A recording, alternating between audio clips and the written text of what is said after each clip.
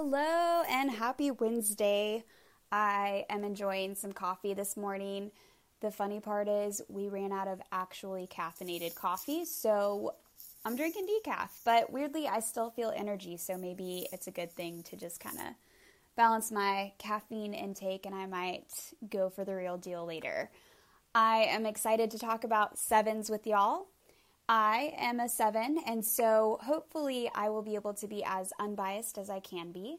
But I do know that as 7s, and like every number, we have our strengths and our weaknesses as a type and in relationships too. So a 7 in relationship, the good parts are that they can be very positive. They like to focus on the positive. They like to think about the big picture, the ideas. They're often called the enthusiasts because they like to bring the fun and have different experiences and try new things. So with their partners, they're often able to get them to try new things and bring fun to the relationship and bring good ideas. And so as a partner of a 7, if you struggle with that, they will definitely be fun, positive-oriented partners. And the downside of the positivity can be if you are also a positive type, it will be really important that you both figure out how to be grounded and also take in the negative to face the hard stuff, because 7s will often avoid the hard stuff because they are stuck in that mindset of let's make a silver lining out of this, let's be positive, and not always paying attention to the details or really doing the hard things that need to get done in a relationship and just in life in general. The 7s are also, they can struggle with patience in a relationship. So often they will want a relationship to be more complete and more developed than it actually is, and want to go into that depth sooner than other types. And so 7s have to work on having a sense of patience with themselves and with their partners as relationships, build and develop and grow over time.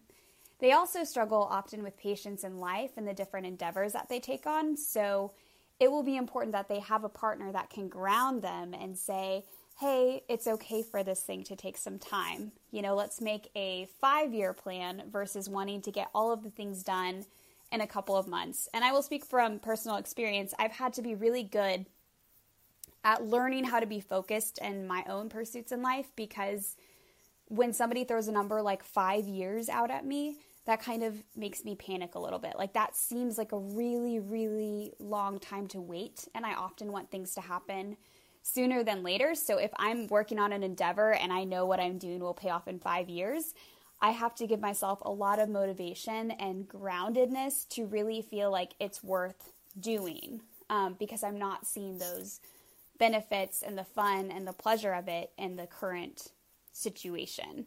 And, obviously that can leak into different areas in a relationship too, where, again, 7s want things to be fun. They want the relationship to be more developed and in a good space.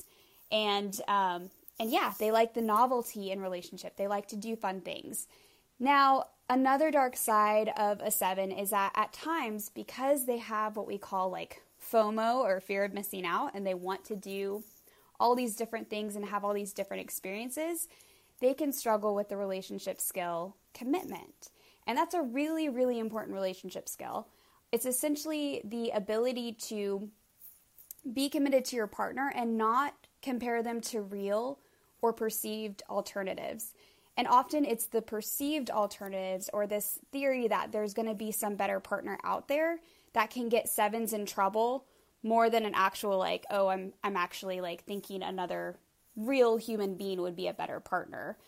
So 7s have to be very good at making sure they stay grounded and understanding that every relationship has its difficulties. Every partner is going to come with their own set of difficulties and conflict, and it's worth putting in that hard work and not comparing our partners to this perceived other person that might bring us more happiness, so to speak. So that's been something I've also worked on throughout the years myself, and understanding that in relationships, there's going to be struggle in any relationship. And so it's incredibly important that, we're able to understand that and not compare our partner to these perceived alternatives, especially when things are hard. The other thing that sometimes can be a struggle with being with a 7 is, in conversations, sometimes they will say things that are impulsive if it's during conflict, or they'll avoid conflict altogether. Again, the 7's tendency is to avoid pain. And so a partner who can be patient with the 7 and also understanding that sometimes the 7 needs time to process things and come back and talk about them when the 7's in a better space is going to be incredibly important, because they can be impulsive in the moment or withdraw from that conversation. And understanding that if a 7 withdraws, it's not to be personal to the other person. It's meant so that they can kind of collect their thoughts and really think through what they have to say with their partner. I think 7's, obviously biasly, I think 7's are wonderful. I think that they bring joy in life. They bring ideas and innovation. They are the people that giggle in relationships and giggle with their partners and get them to try new things. We can be, so good. But then, we also have to work on our patience. We also have to work on not comparing our partner to others and, making sure that we actually sit in the hard stuff.